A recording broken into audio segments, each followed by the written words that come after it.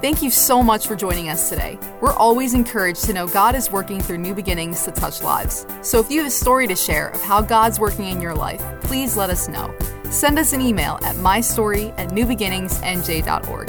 Now prepare your heart to hear a word from God today. Welcome, welcome, welcome. We start a new series this weekend. I am especially looking forward to starting this series because this one is going to be extremely, extremely practical. We're all involved in relationships. I remember saying this just a few weeks ago. The one area of our life that probably causes us the most grief, aside from money and finances, are going to be relationships. Because, people are different. I don't know, did you realize people are different? Turn to somebody and say, everybody's different. And so when our differences clash, if we're not trained to how to navigate through the difficulties in a relationship, it can cause hardship. It can cause grief. It can cause division. Sometimes we lose people that we're really fond of because we haven't learned how to navigate through some of the challenges. And this is a real thing. God is very concerned about these types of things, especially within the church.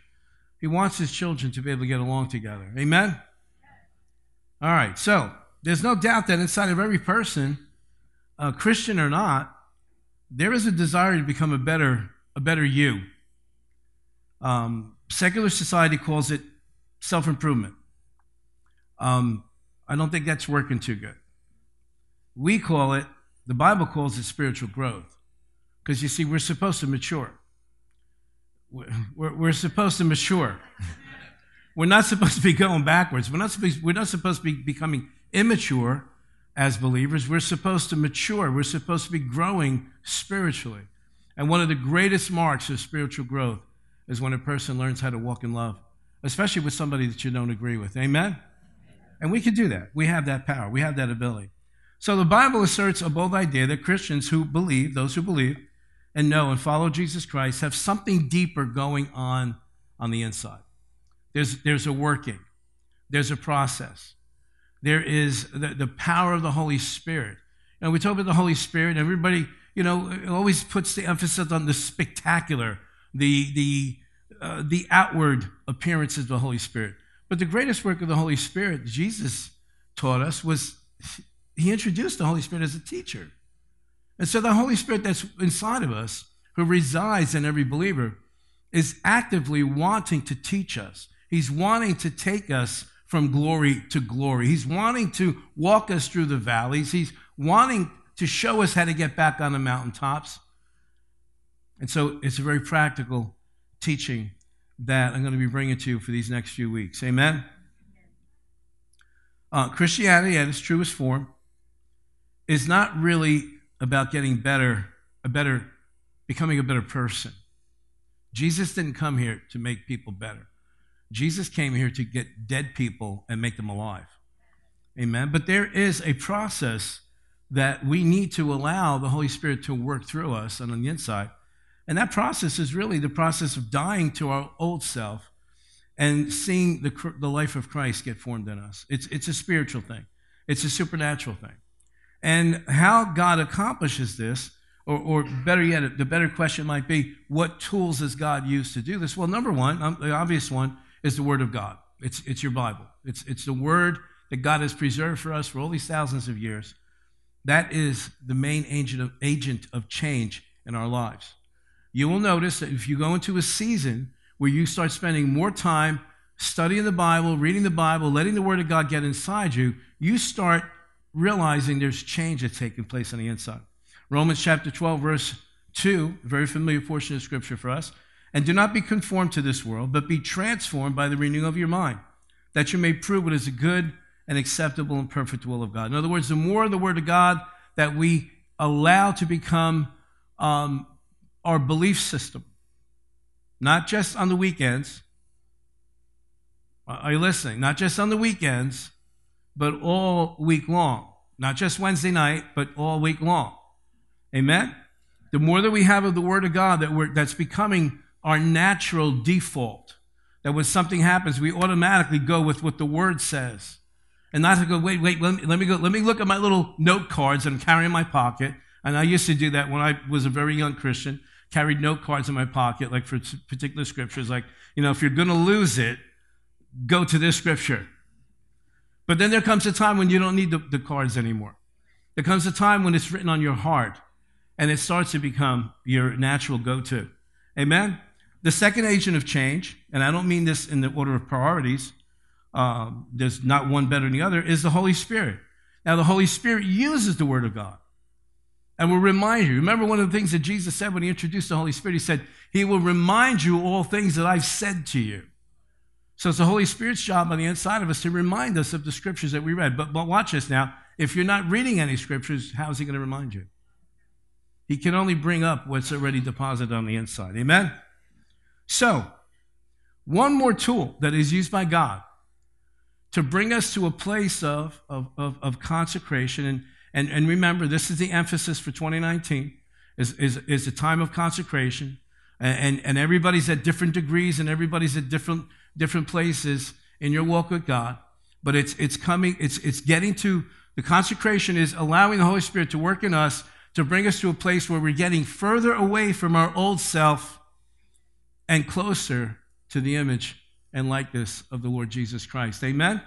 So one of the tools that God uses to bring us to a place of consecration, to bring us to a place where we're more and more reliant on him, is relationships. So how is that possible, Pastor? It seems like my relationships are making me worse, not getting better. Because when you're committed in a relationship, we're going to talk about the subject of loyalty tonight.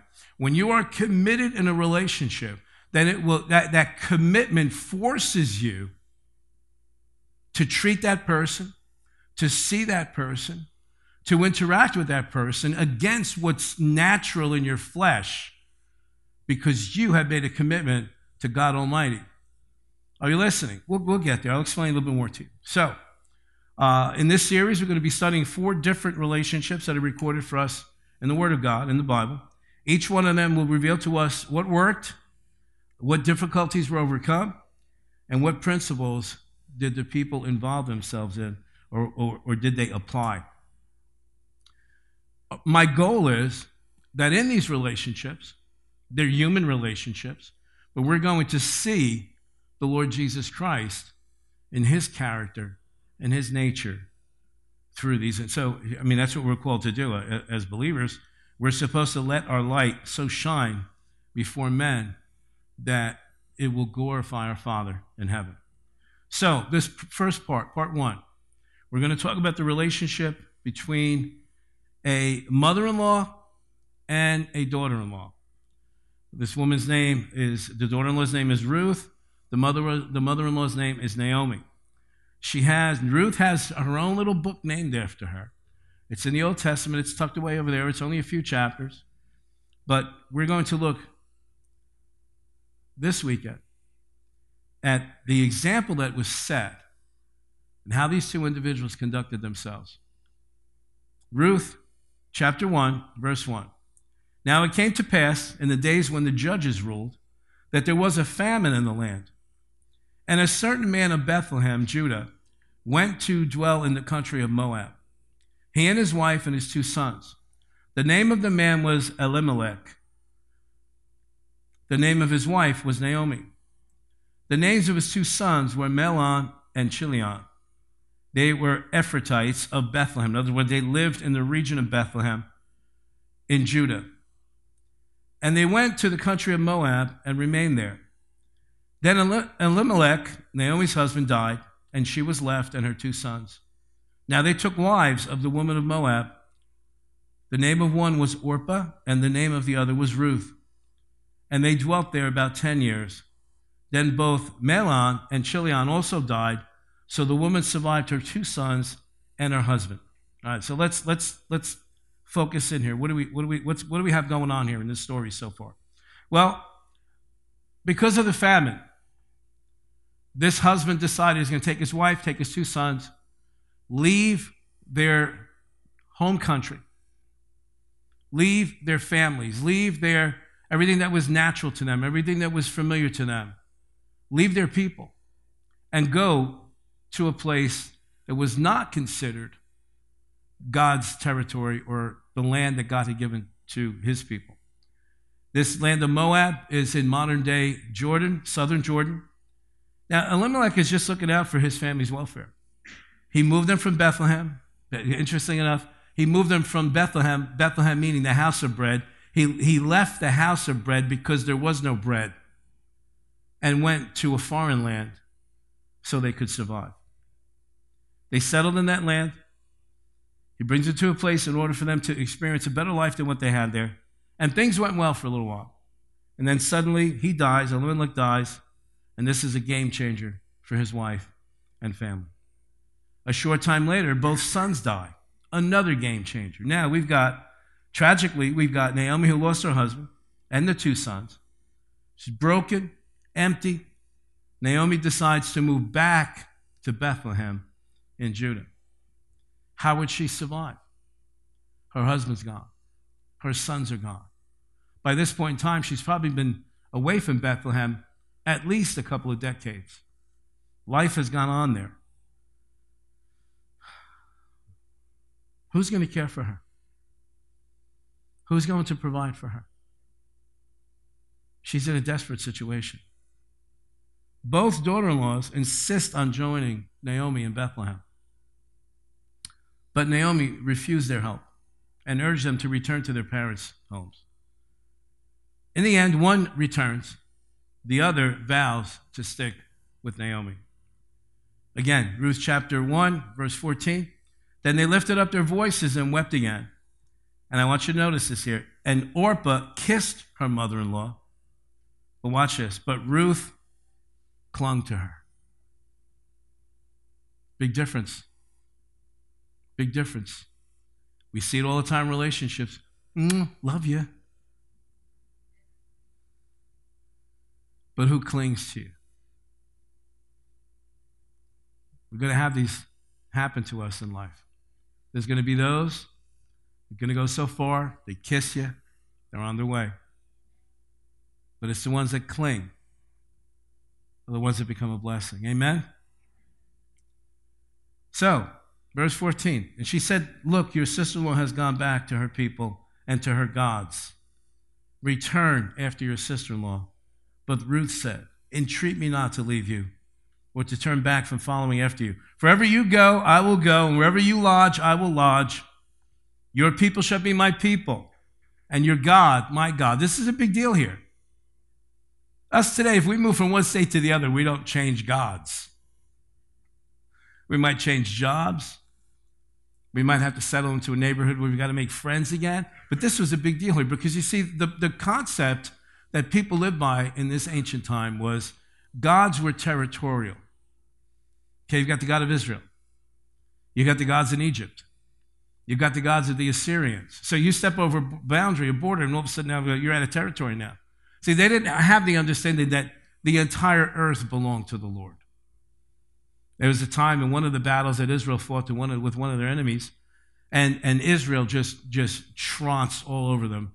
And the other army that was defeated said, well, you know what? It was because we fought them in the mountains. Let's fight them on the plains and see what happens. And they realized that God was the God not only of the mountains, but God was God also of the plains. But you see, this mindset here is that, okay, you left your land, you left the God of Israel, you went to Moab now. It wouldn't be popular to worship the God of Israel in the land of Moab. So Elimelech kind of set not such a great precedent in the life of his family. He was willing to leave his God and go to a foreign land. And then we see that his sons take wives who are used to worshiping these pagan gods, these idols. The mercy of God is that when they come back to Bethlehem, God does not abandon them because they weren't loyal to him. God stays loyal continuously. Amen? And so, wherever you go, I will go. Wherever you lodge, I will lodge. This is Ruth to her mother-in-law, Naomi. Your people shall be my people, and your God, my God. Where you die, I will die, and there I will be buried. The Lord do so to me, and more also, if anything but death parts you and me. You hear this language? You talk about loyalty. This woman doesn't know if she's going to be accepted. Ruth doesn't know if she's going to be accepted in this new land. Ruth doesn't know. She has no more idea of how she's going to survive. At least her mother-in-law has some family there. At least when she gets back there's got to be somebody that's got to have some charity. But this is a pagan woman. This is a Gentile woman. This is a woman who has no connection other than her mother-in-law. It's a game changer. Suddenly life doesn't look so hopeless when they get to Bethlehem. Her daughter-in-law Ruth came to her, and since she had lost her husband, keep in mind that Ruth is a Moabite woman. She's now moving to Judah as a foreigner. But she has committed to Naomi as a daughter-in-law, and she wanted to follow the God of Israel. She must have seen something on her mother-in-law's life. She must have seen something or heard something from her husband that made her want to leave her family. She could have very easily went back to her household. She could have easily went back to her parents. But she made a decision in her heart. No matter how difficult it is, I'm going to stick with her. I'm going to show loyalty. Maybe she was thinking, I'm going to honor my husband's memory by caring for his mother. Maybe she thought, my God doesn't seem like he's working too good. See, the God of Moab is a God they called Chemosh. Chemosh in their language means angry. Who wants to worship a God that's angry? So she leaves with her mother-in-law. She comes to Bethlehem. And thank God that Ruth took this stance of demonstrating her love for Naomi by her loyalty. And listen, at some point in every relationship, we're going to have the opportunity. Listen. In every relationship, we're going to have the opportunity to demonstrate loyalty or not. Or not. Now listen, loyalty cannot become bondage. Loyalty cannot become slavery. Loyalty cannot become something where I'm just tied to this, I'm never going to get out of this. No. But loyalty is a demonstration of love. And when we have permission from God, and you understand when I say permission from God, because there's sometimes that God releases you from relationships. I'm not talking about necessarily marriage. I'll go out here and say, that's it, I'm done, I'm signing the papers tomorrow. Pastor Joe said that God releases me from this relationship. Don't do that. Don't do that. But God honors loyalty and relationships. Listen, loyalty is not a word, it's a lifestyle. There's something wrong with your character if opportunity controls your loyalty. How many don't raise your hand, because the person might be in this room. Don't raise your hand. How many of you know people that have stuck with you and showed you loyalty as long as you could provide something? Don't raise your hand, don't shift, don't get uneasy. We've all had them. Amen. Let me ask you this question.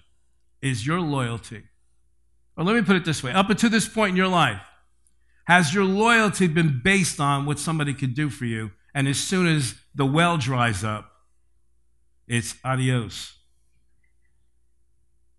You ever had anybody like that in your life? Yeah, we all have.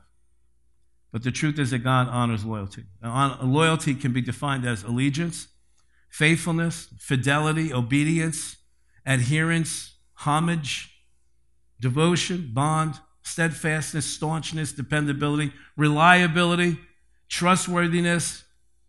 It can be described as dedication and commitment. Now, I was shocked when I looked up all these definitions, because what I saw the opposite of loyalty defined is the word treachery. That's rough. That's rough. And let's face it, we've all suffered at the hands of someone who decided to conduct themselves treacherously rather than to display loyalty. You know, this loyalty has its roots in offense. Adam and Eve had been loyal to God until what they perceived to be a better deal presented, when the better deal presented itself, or what appeared to be a better deal presented itself, then treachery took over. And treachery is always the result of whispers. God doesn't want you to eat of that tree because he knows it's going to make you just like him. And you may have heard me say this so many times in the past. They were such fools because they fell for such a lie that was such an obvious lie. Because the truth of the matter is they already were just like him. God had created them in his image and in his likeness.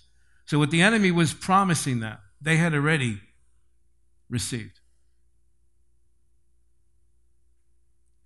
See, disloyalty is always based on this idea that I'm missing something. So I will leave this relationship and pursue one that fulfills my interests. Disloyalty always puts self first. Always. Always. It's always selfish. Adam and Eve's sin was a game changer. In an instant, when they made that decision to turn away from God, in an instant, everything changed. As soon as they embraced the devil's accusations against God, everything changed for them. In an instant. And that treachery against God not only cost them dearly, it is still costing mankind, even to today. Ruth, however, chose to put her own interests aside and chose to cling to her mother-in-law. She stayed loyal. She knew it wasn't going to be easy. And I believe that's why God honors loyalty, because most of the time, the majority of times, walking in loyalty towards someone is not going to be easy. You know, David, the shepherd, spent years fleeing from his wicked father-in-law. I mean, he married into a crazy family. Just dysfunctional. His father-in-law is like, oh. They've got to call people in. In fact, he was one of them. Go get David. Tell David to bring his harp because he's going crazy again. Tell David to get his harp. And David would have to sit there and calm this guy down. Nuts. David spent years trying to save his life by running from this man. King Saul's jealousy of David's popularity drove the man to be determined to kill the very person that God used to deliver Israel from Goliath. Can you imagine that? The jealousy. Because David became popular. David, the one who wasn't supposed to succeed. David, the one who, when Samuel came to David's father's house to anoint the next king, they didn't even bother to call David out of the field. After Samuel went and the Lord's going, no, it's not this one, it's not that one, it's not this one, it's not. Went through the whole line. And then finally, Samuel says to his father, do you have any other sons? Oh, yeah, there's David. Yeah, he smells. He takes care of the sheep, so we keep him out there. And David, once he comes in, Samuel realizes this is the one. This is the one who's anointed to be king. Now, the funny thing is, as determined as Saul was to kill David, was as determined that David was to honor God by his loyalty to the king. That says something about character. On one occasion, Saul had assembled 3,000 men to hunt David down. David and his few men were hiding in a cave. Picture this scenario here. David and his few guys, his few men that he assembled around him, are hiding in the back of a cave because they see Saul with 3,000 soldiers coming. It's that very cave that Saul decides he's going to go into the cave to relieve himself. Do I have to? I don't have to explain, right? Okay. They're all the way in the back of the cave. You imagine this sight. If they would have only had phone cameras back then, right? So, David sneaks up on Saul. But instead of killing him, he cuts a piece of Saul's robe off to prove that he had no intention of harming his enemy. Look at 1 Samuel chapter 24, verse 8. Then David went out of the cave and called out to Saul, "My lord the king." When Saul looked behind him, David bowed down and prostrated himself with his face to the ground. He said to Saul, "Why do you listen when men say David is bent on harming you?" You see where the disloyalty comes from? This day, You have seen with your own eyes how the Lord delivered you into my hands in the cave. Some urged me to kill you, but I spared you. I said, I will not lay my hand on my Lord, because he is the Lord's anointed. See, my father, look at the piece of your robe in my hand. I cut off the corner of your robe, but I did not kill you. See that there is nothing in my hand to indicate that I'm guilty of wrongdoing or rebellion. I have not wronged you, but you are hunting me down to take my life. May the Lord judge between you and me. May the Lord avenge the wrongs you have done to me, but my hand will not touch you. Wow, that's loyalty. Now, mind you, maybe this is why God said, maybe this is why later on, God says David is a man after my own heart. Why? Because David was perfect? No. Because David understood honor. He understood loyalty. He understood that it wasn't his place to reach out and strike this person because he was the Lord's anointed. Regardless of what his intentions were, loyalty is powerful in the sight of God. Listen, I want you to hear this clearly.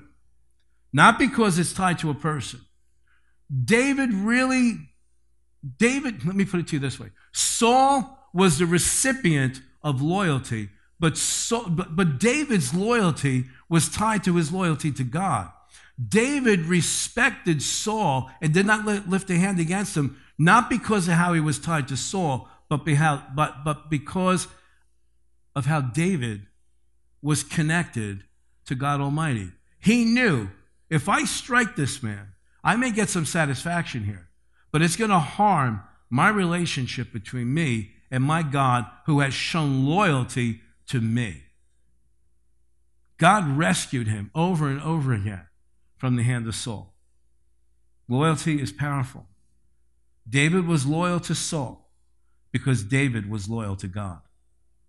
Now listen, God has established the very essence of loyalty through his covenant relationship with his people. In Deuteronomy chapter 7, verse 9, know therefore that the Lord your God is God, the faithful God, who maintains covenant loyalty with those who love him and keep his commandments to 1,000 generations.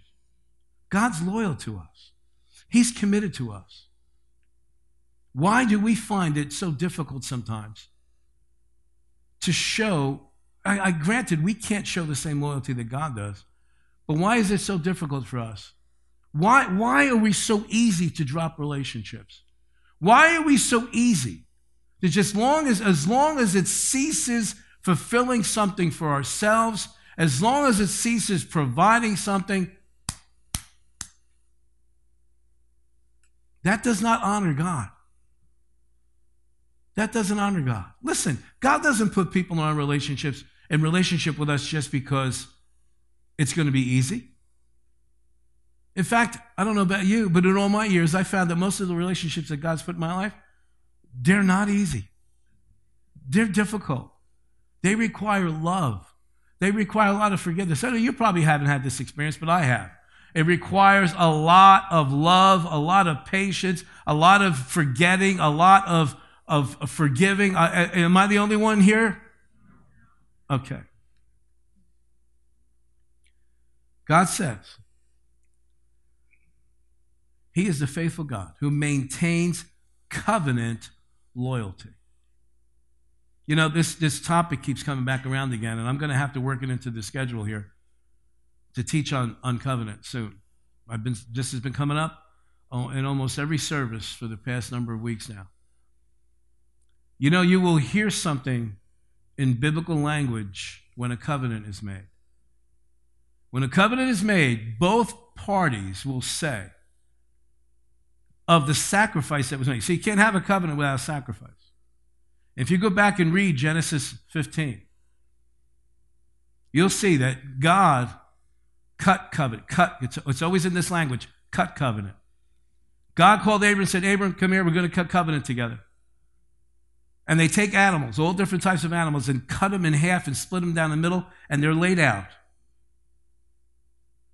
And both covenant parties walk in between what's called the walls of blood and point to these animals that have been slaughtered and cut in half and say this, may God do to me like this if I should ever break covenant with you. And the other person says, and God should do to me like this and more if I should ever break covenant with you. Covenant is serious. And that scripture we just read in Deuteronomy 7 says that God maintains covenant loyalty with those who love him and keep his commandments to 1,000 generations. God honored Ruth's loyalty. Okay, if we read the rest of the story, and I hope you will. I hope you will, because this is an awesome, this would make a great movie if they did it right. Because see, Ruth goes back to Bethlehem with her mother-in-law, and it's not easy, it's tough. They're going to starve to death if something doesn't happen.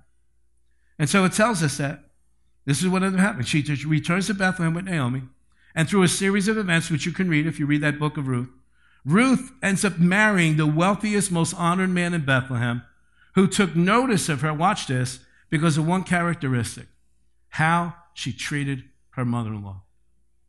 Ruth chapter 2, verse 10. She's met her future husband. They've established a relationship. He's made known to her that he intends to marry her. And look what her response is in verse 10. So she fell on her face and bowed down to the ground and said to him, why have I found favor in your eyes that you should take notice of me, since I am a foreigner? And Boaz, her husband-to-be, answered and said to her, it has been fully reported to me all that you have done for your mother-in-law since the death of your husband, and how you have left your father, your mother, and the land of your birth, and have come to a people whom you did not know before. The Lord repay your work, and a full reward be given to you by the Lord God of Israel, under whose wings you have come for refuge. She ends up marrying Mr. GQ and wealthy. Why? I mean, you're this guy in town, you can marry anybody. But he saw the character that she demonstrated. He saw the loyalty. He saw how she was willing to put herself aside for this other person's benefit. Loyalty is the very essence of a God-honoring relationship. The very idea of covenant embodies this very concept of loyalty. What does loyalty say? A promise to remain faithful even if it costs my life. And in the case of Jesus, it did. It cost him his life to stay loyal to us. Because Jesus remained loyal to the will of God, because Jesus refused to abandon the very people who would reject him, God's people are assured of a never-ending love from which no believer can be separated. Loyalty is the game changer that brought us salvation. Without loyalty of the Lord Jesus Christ towards us, there would be no salvation. Romans chapter 8, I want to finish with this. Romans chapter 8, verse 35. Who could ever separate us from the endless love of God's anointed one? Absolutely no one. For there is nothing in the universe that has power to diminish his love towards us. Troubles, pressures, problems are unable to come between us and heaven's love. What about persecutions, deprivations, dangers, and death threats? No, they are all impotent to hinder the omnipotent love, and even though it is written, all day long we face death threats for your sake. We are considered to be nothing more than sheep to be slaughtered. I love verse 37 from here on.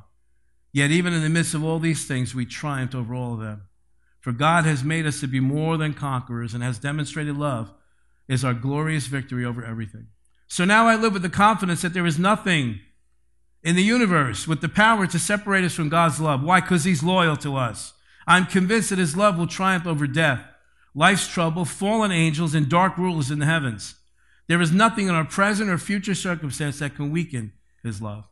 There is no power above us or beneath us, no power that could ever be found in the universe that can distance us from God's passionate love, which is lavished upon us through our Lord Jesus, the Anointed One. Church, when you and I deserved punishment and deserved to go to hell, Jesus remained loyal to God's plan. He would go to the cross because regardless of our conduct and our behavior, Jesus would keep his part of the deal. He died on your behalf, and because of that, you and I will never fear. We never need to fear being separated. Never need to fear. are being cast out, cast away from his love, from his presence, because of that loyalty. Jesus, listen, I want you to hear this. I want you, if you don't remember anything, I want you to remember this.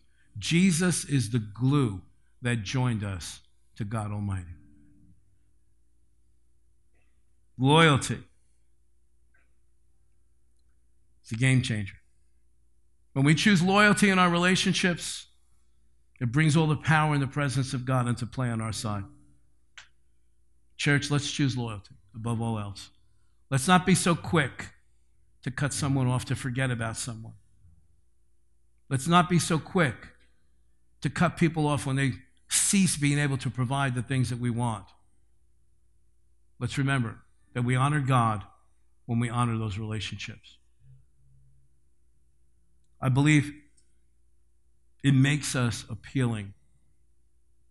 It causes people to be attracted to us, not for our sake, but for the sake of the one who lives on the inside of us. And you know, I think the biggest tragedy that happens in the life of a believer is when we forget these principles, when we forget that we have God Almighty living on the inside of us by His Spirit. And we choose, for whatever reason, in our emotions, to act out of our unregenerate side, to act out of our flesh, to act out of... And then the worst thing that happens is someone who is not yet in relationship with the Lord Jesus Christ sees that and thinks to themselves, they're no better than me. They're no better than us. Why should I receive this Jesus if they act the same way that we do? Loyalty brings maturity and spiritual growth because it forces us to abide by a code of honor that does not come natural to us. It requires dying to ourselves and yielding to God. I want to pray. Just join me in your hearts, please. Father, open our eyes to fully grasp the depth of your love. May the reality of your love, your loyalty towards us, speak loudly to our hearts, Father. May the realization of how much you have endured from us, yet still remain loyal, let the reality of that, Father, draw our hearts even closer to you and our desire to be more and more like you. Father, some of us respond in relationships this way because it's the only conduct we've ever seen. We grew up in families possibly that never held on to one another, never displayed loyalty. So, Father, it's not natural to us. But, Lord, the Word says we can do all things through Christ who strengthens us. And so, Lord, for those of us that it doesn't come natural, for those of us that have endured such harm and treachery from others, Lord, help us never to abandon the principles of your Word. Help us, Father, to develop loyalty, that it might be said about us that we were man or woman after your own heart. We bless you. We thank you in advance for the work of the Holy Spirit in our lives, in our souls. We trust you to bring this to pass in our lives. In Jesus' name, amen. Amen. Thanks for listening to this message. We pray that you're blessed and lifted up by God's Word. If this message helped you today, please consider supporting New Beginnings financially. You can just go to newbeginningsnj.org and click the Giving tab. We hope to see you soon.